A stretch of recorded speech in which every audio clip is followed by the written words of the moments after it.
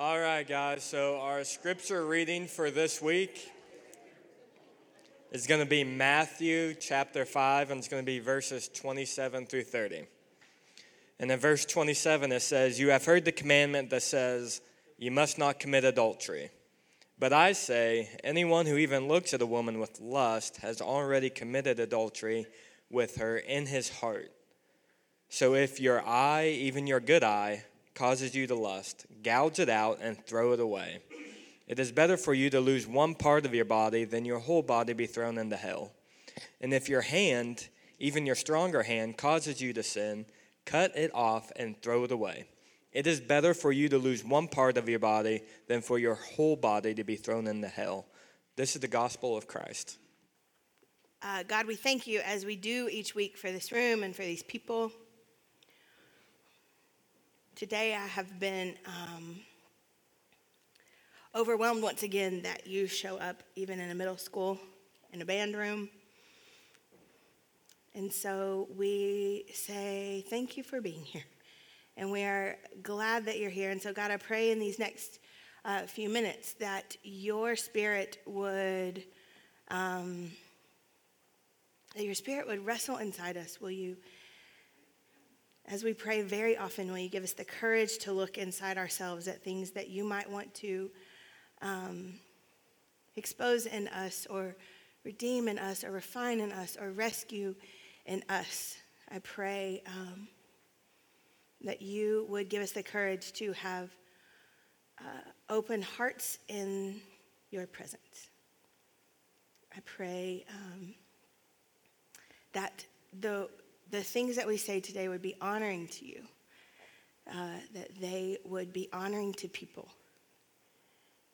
I pray that you would, in your great mercy, would you undo the damage that we have made in so many ways.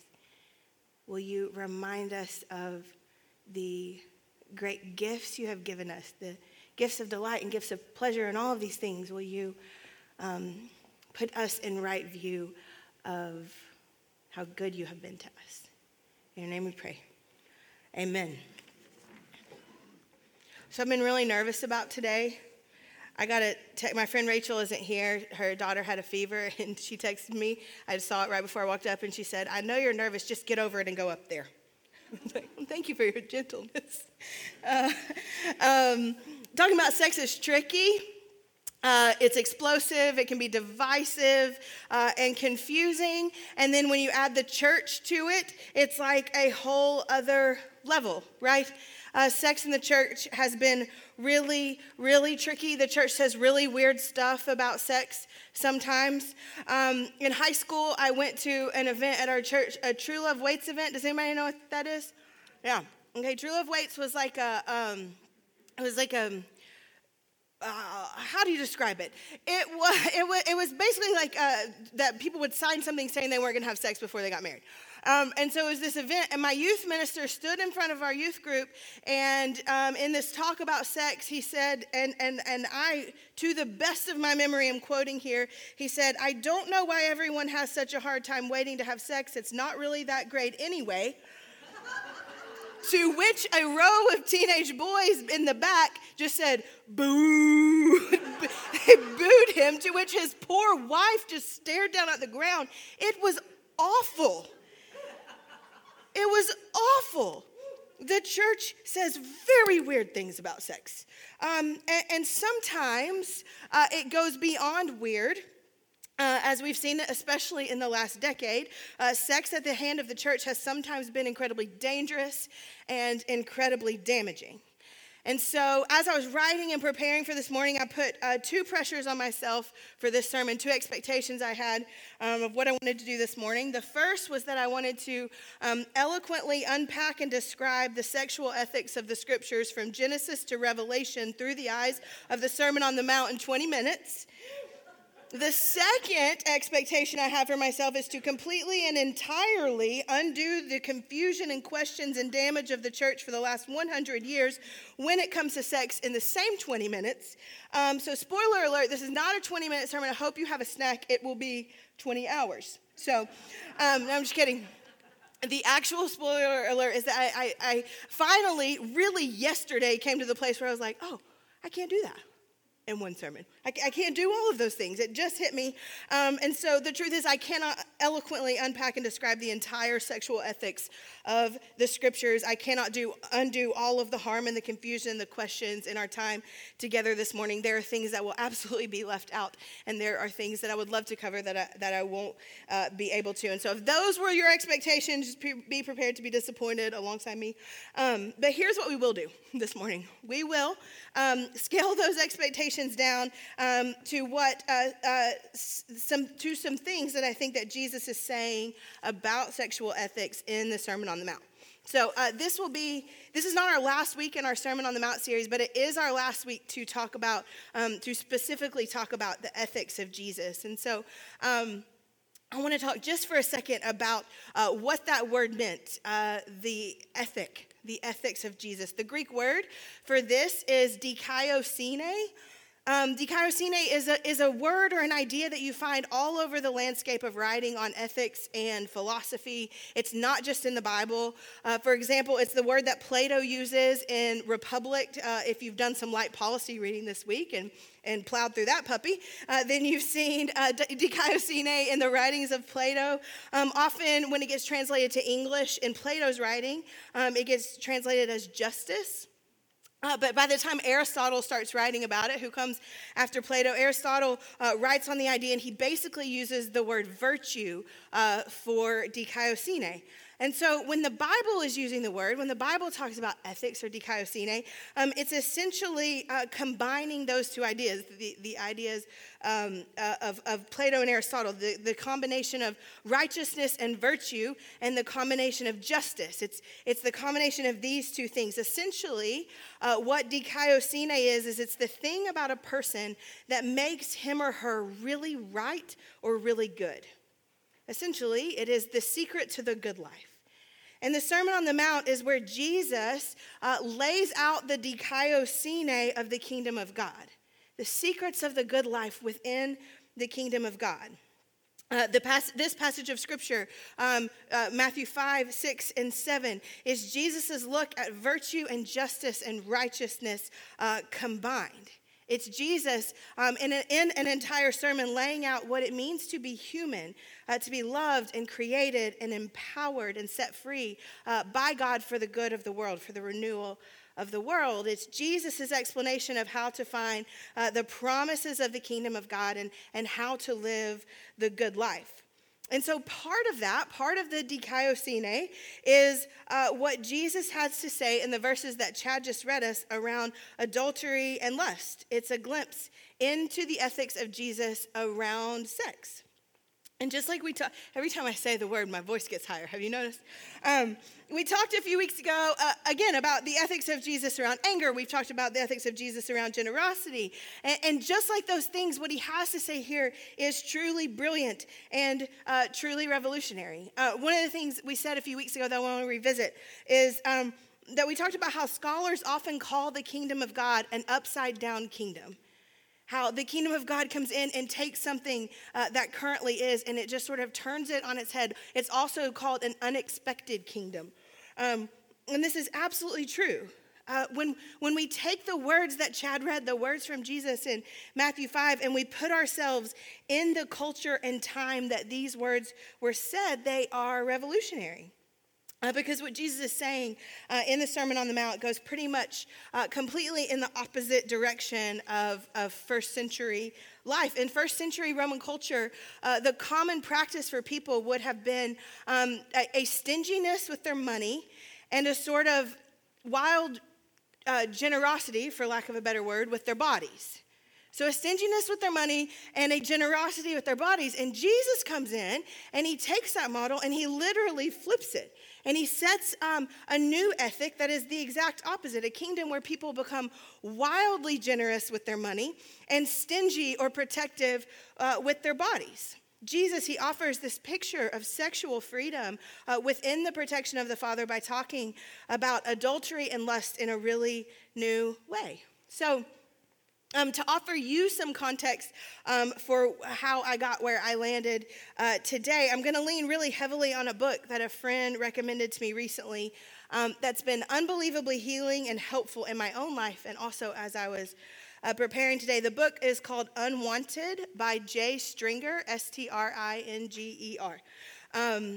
Jay Stringer is a counselor and a pastor, and in Seattle, and he works specifically, a lot of his training was with men who had been arrested for prostitution. That's how he got his training. And so then he moved into counseling, and so he does most of his counseling around sex. And so he wrote this book, Unwanted.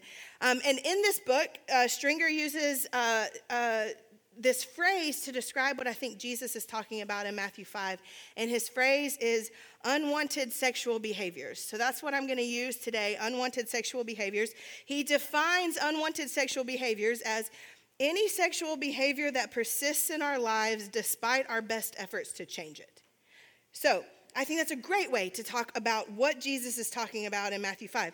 The desires and the behaviors in our lives that we want to get rid of, or the desires and the behaviors in our lives that we wish weren't there. And the truth is, everyone experiences unwanted sexual behaviors at some point, different points, all throughout our lives. The truth is that every human being in this room has been impacted by unwanted sexual behaviors. Unwanted sexual behaviors within us or practiced by us, but also we're impacted by unwanted sexual behaviors that have happened to us or taken place around us. There are unwanted sexual behaviors all around us. They're in our family of origin. They're where we go to school or go to work, in our friend group. Some of you come from families that were broken by infidelity, or you've worked somewhere where the entire culture of the office changed because of something having to do with sex. There are also unwanted sexual behaviors that don't just happen around us, but are done to us. 83% of women and almost half of all men report being sexually harassed, whether verbal, cyber, or physical. A conservative estimate says that every minute and a half someone in America is sexually assaulted. 90 seconds. And these stats get so much worse when you start to break them up by race and demographic and socioeconomic class, particularly for Native Americans and people with disabilities. Please look those statistics up. They are horrific, and we should know. We should see them. 1 in 3 women and 1 in 6 men have been sexually assaulted. That's a lot of people in this room. That's a lot of people in this room. And so I think talking about unwanted sexual behavior, whether it's done by us or to us or around us, is an incredibly important thing to talk about in the church. It's something we have to talk about in the church. One of the goals of Jesus in the Sermon on the Mount is to expose the experiences and behaviors in our lives that are stealing our humanity. It's what we talked about with anger. He wants to expose the things in us around anger that are stealing our humanity, generosity, stealing our humanity. And it is the same here. He wants to expose the experiences and behaviors in our lives that are stealing our humanity in order to make us more fully human.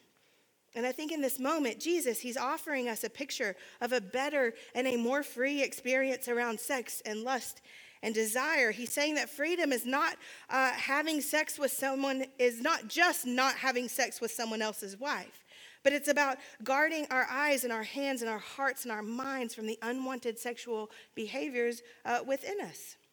So like we've done the last couple of weeks, I'm really just, my hope for today is I'm going to just make 3 observations. They don't even super flow together, but we can make 100 observations about what Jesus has to say in these few verses. We're just going to do 3 today.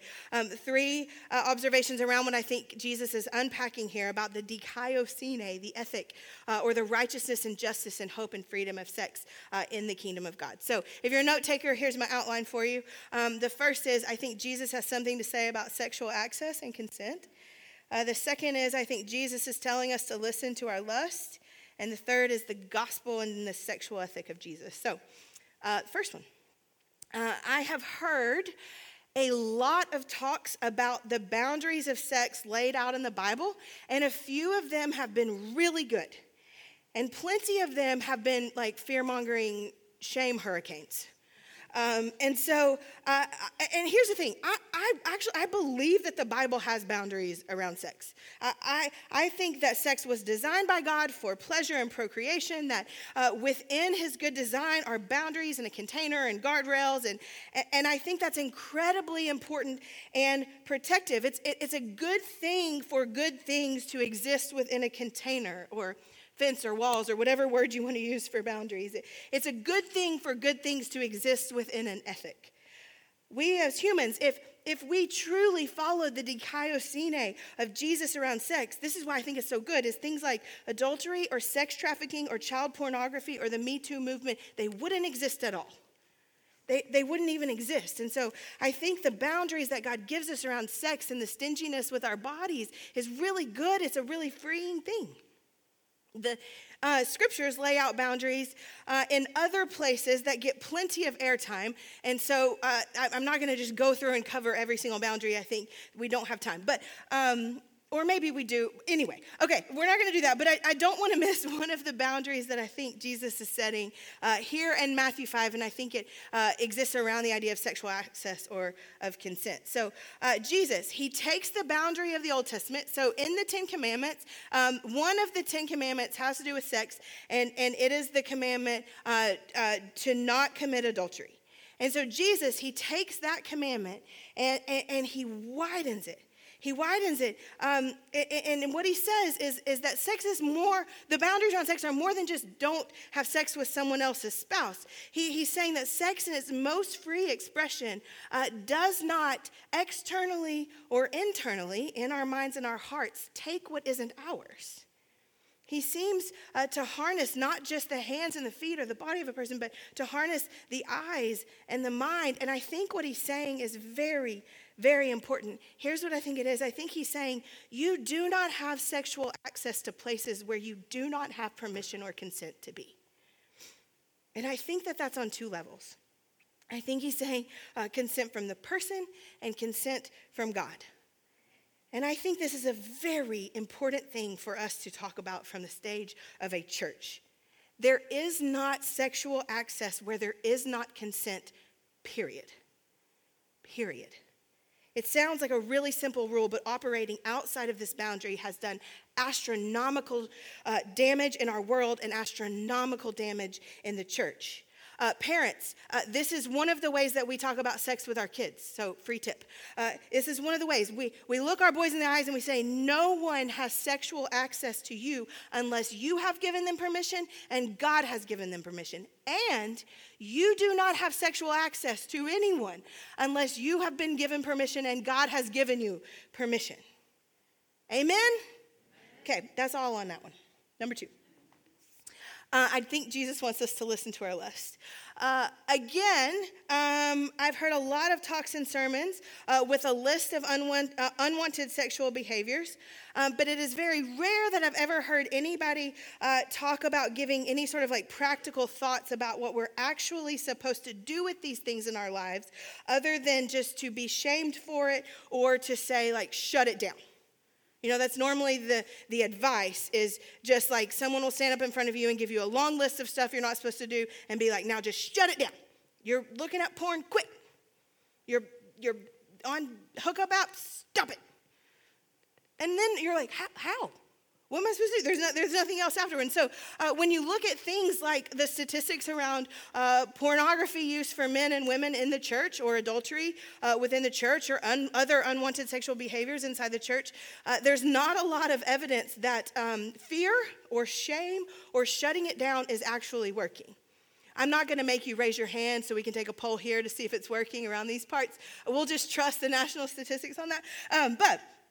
So here's the thing. When it comes to talking about how we can fight for the good life, I believe that in our text today, Jesus is very clear that our unwanted sexual behaviors are something that are worth fighting for, There's something that are worth fighting against. At some point, he uses the analogy of dismembering our bodies to fight for something more pure and more hopeful and more free. And so when it comes to talking about how we can fight for the good life in the kingdom amidst unwanted sexual behaviors in our lives, it makes me think of a story in the Old Testament. I won't read it, but I will tell it to you. It's in Genesis chapter 16 if you want to check me, and I want you to check me. Genesis chapter 16 tells the story of Hagar. And Hagar is an Egyptian teenager who is essentially trafficked by Abraham and Sarah. Abraham and Sarah are unable to conceive their own child, and so Sarah has this idea to turn Hagar into a concubine, that if she has sex with Abraham, then they can have a baby. And so the Bible is like incredibly honest. I think it's one of the reasons I believe it just might be true, is that if I were writing a sacred text and I was taking one of the the root, I'm leaving that story out. I'm being like, no, he was perfect and he did everything right, and there was no trafficking, no matter what you think. That's how I'm writing it. That's not what the Bible does. So Hagar, she gets pregnant with Abraham's baby, and then Sarah, whose idea it is for her to sleep with Abraham, when Hagar becomes pregnant, Sarah turns on Hagar, and the Bible actually says that Sarah begins abusing her. And so what happens is Hagar runs for her life into the wilderness.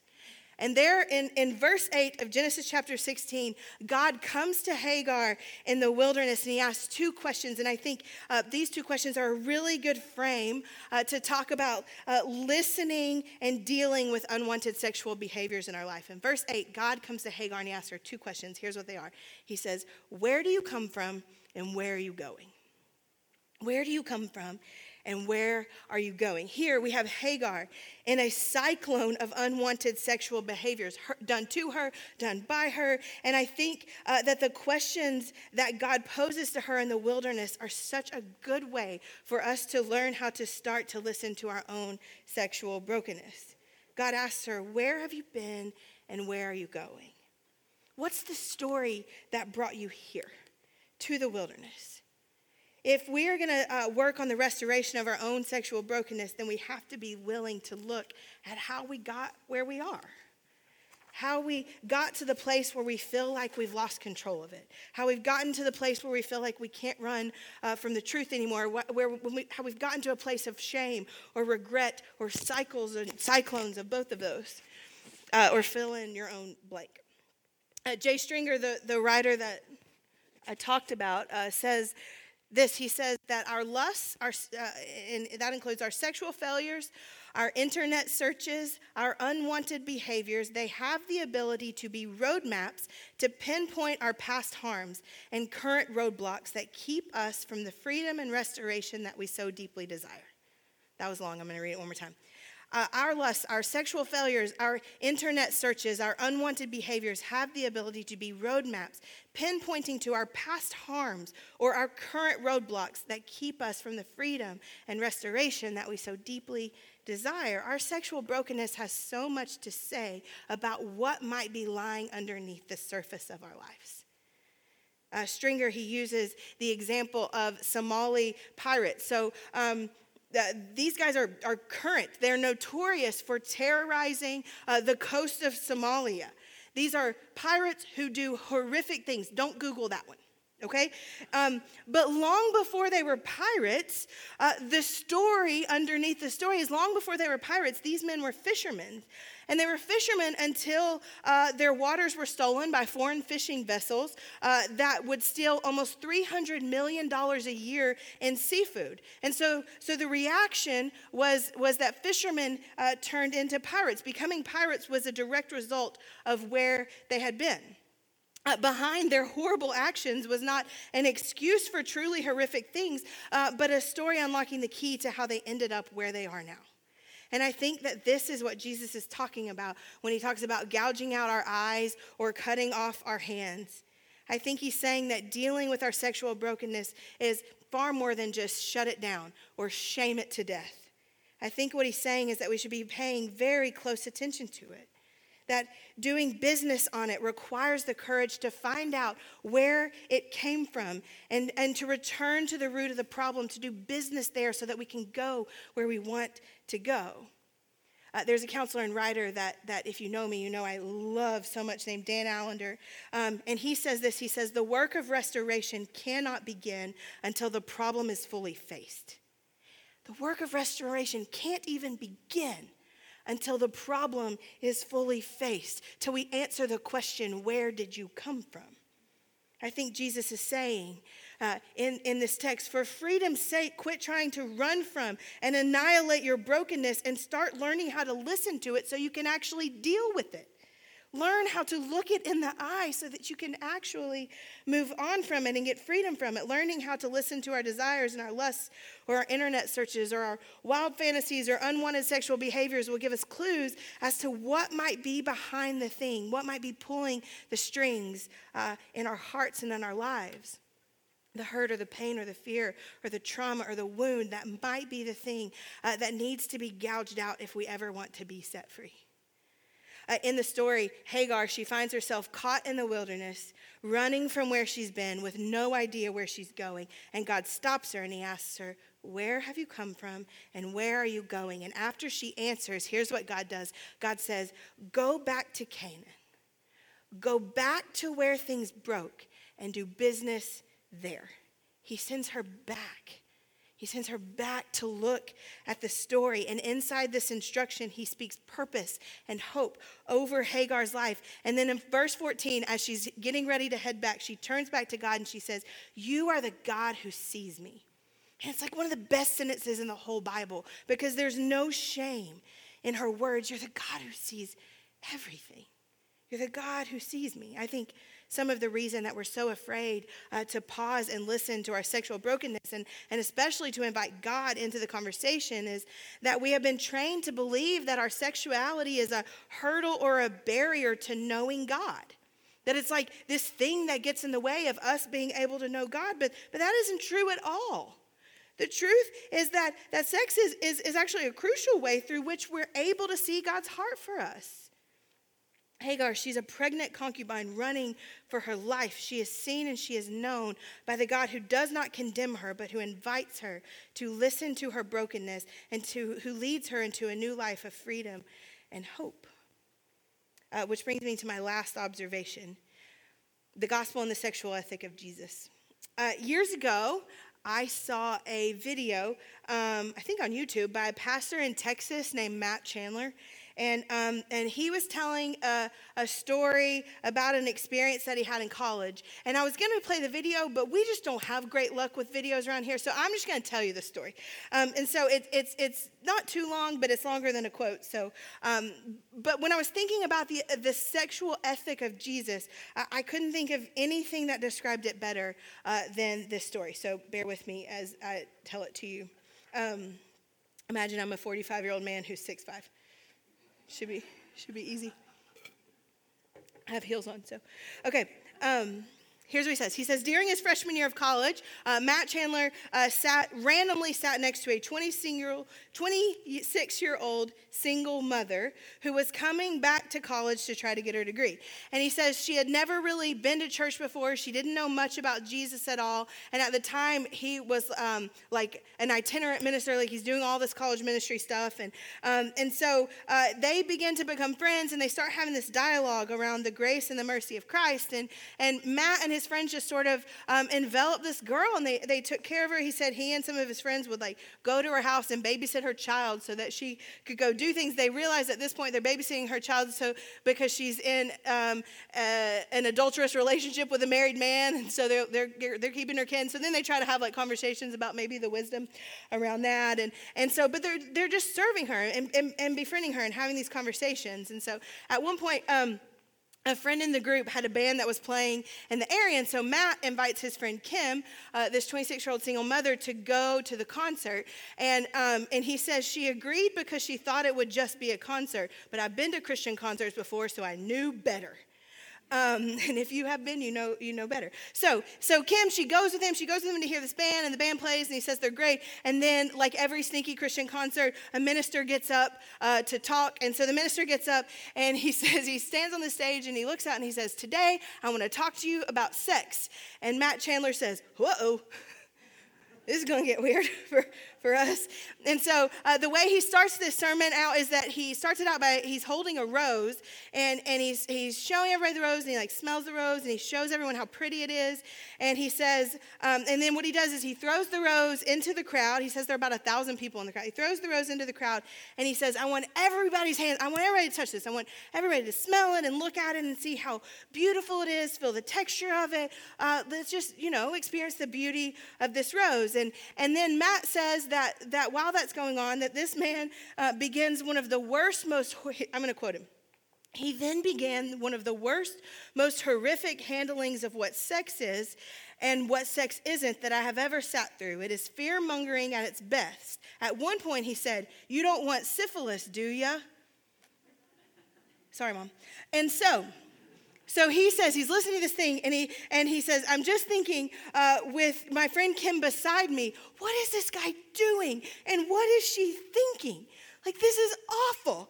And as the man wrapped up the message, he asked the crowd, he says, where's my rose? And so some kid comes up to the stage and he brings the rose back to him, and he was like, it's so busted and jacked up. It's it's broken.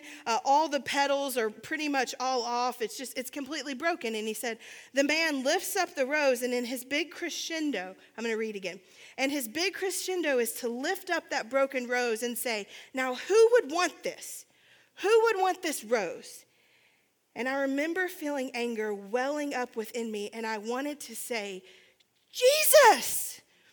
Jesus wants that rose. That's the point of the gospel, that Jesus wants the rose, that God made him who knew no sin to become sin for us, that we might become the righteousness of God, that while we were still broken and busted, petals hanging everywhere, Christ died for us. The best way that I know to describe the gospel ethic of sex is this: Jesus wants the rose. Jesus wants the rose. Every single one of us has or has had unwanted sexual behavior in our lives, done by us or to us or circling around us, and most likely all three.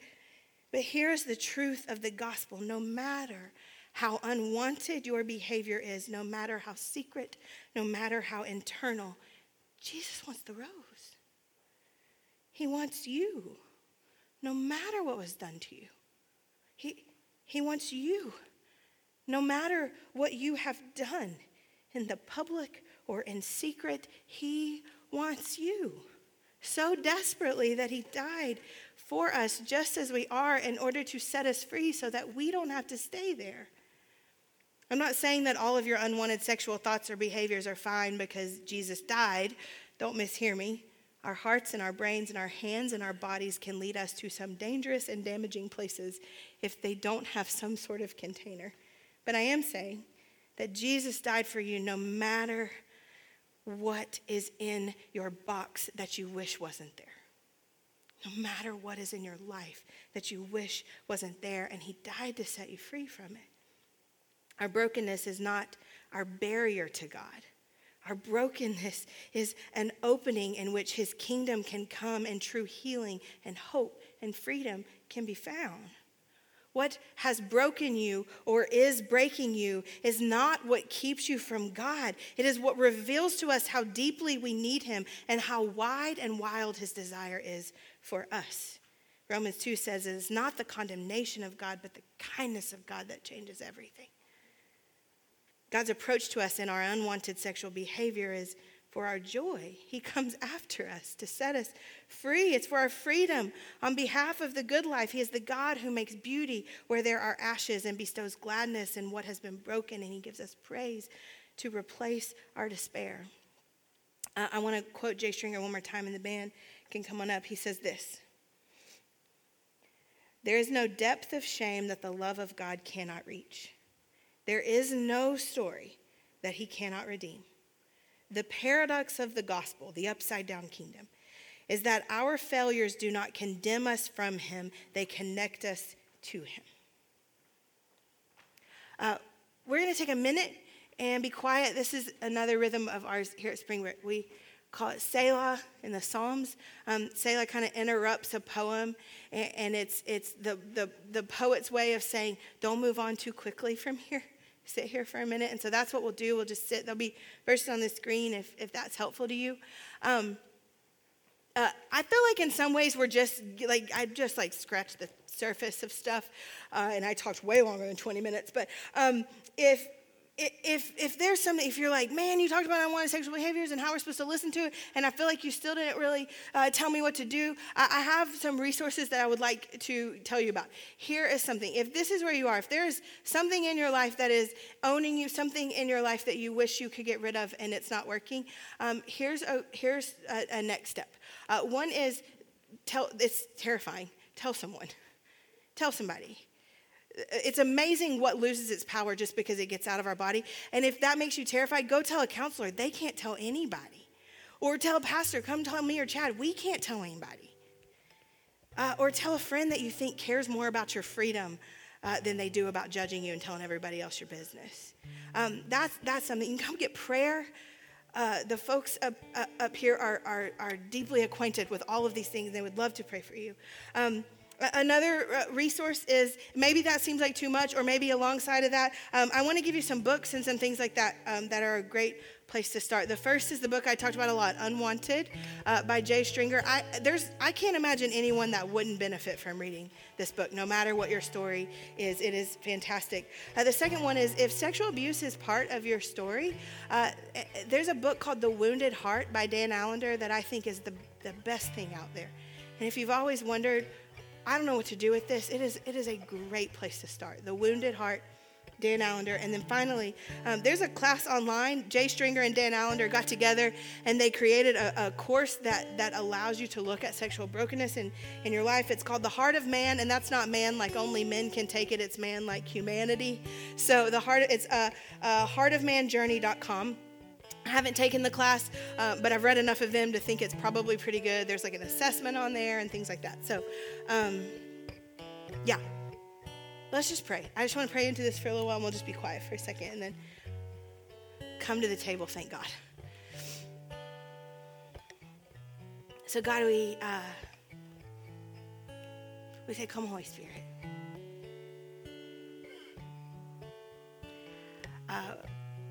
I pray that, like I did at the beginning, that you give us the courage to look inside ourselves, to answer your question, where did you come from? To have the courage to go back and look at the stories and the experiences that formed us, that have led us maybe to try to numb them in ways that are actually not really helping but are destroying us.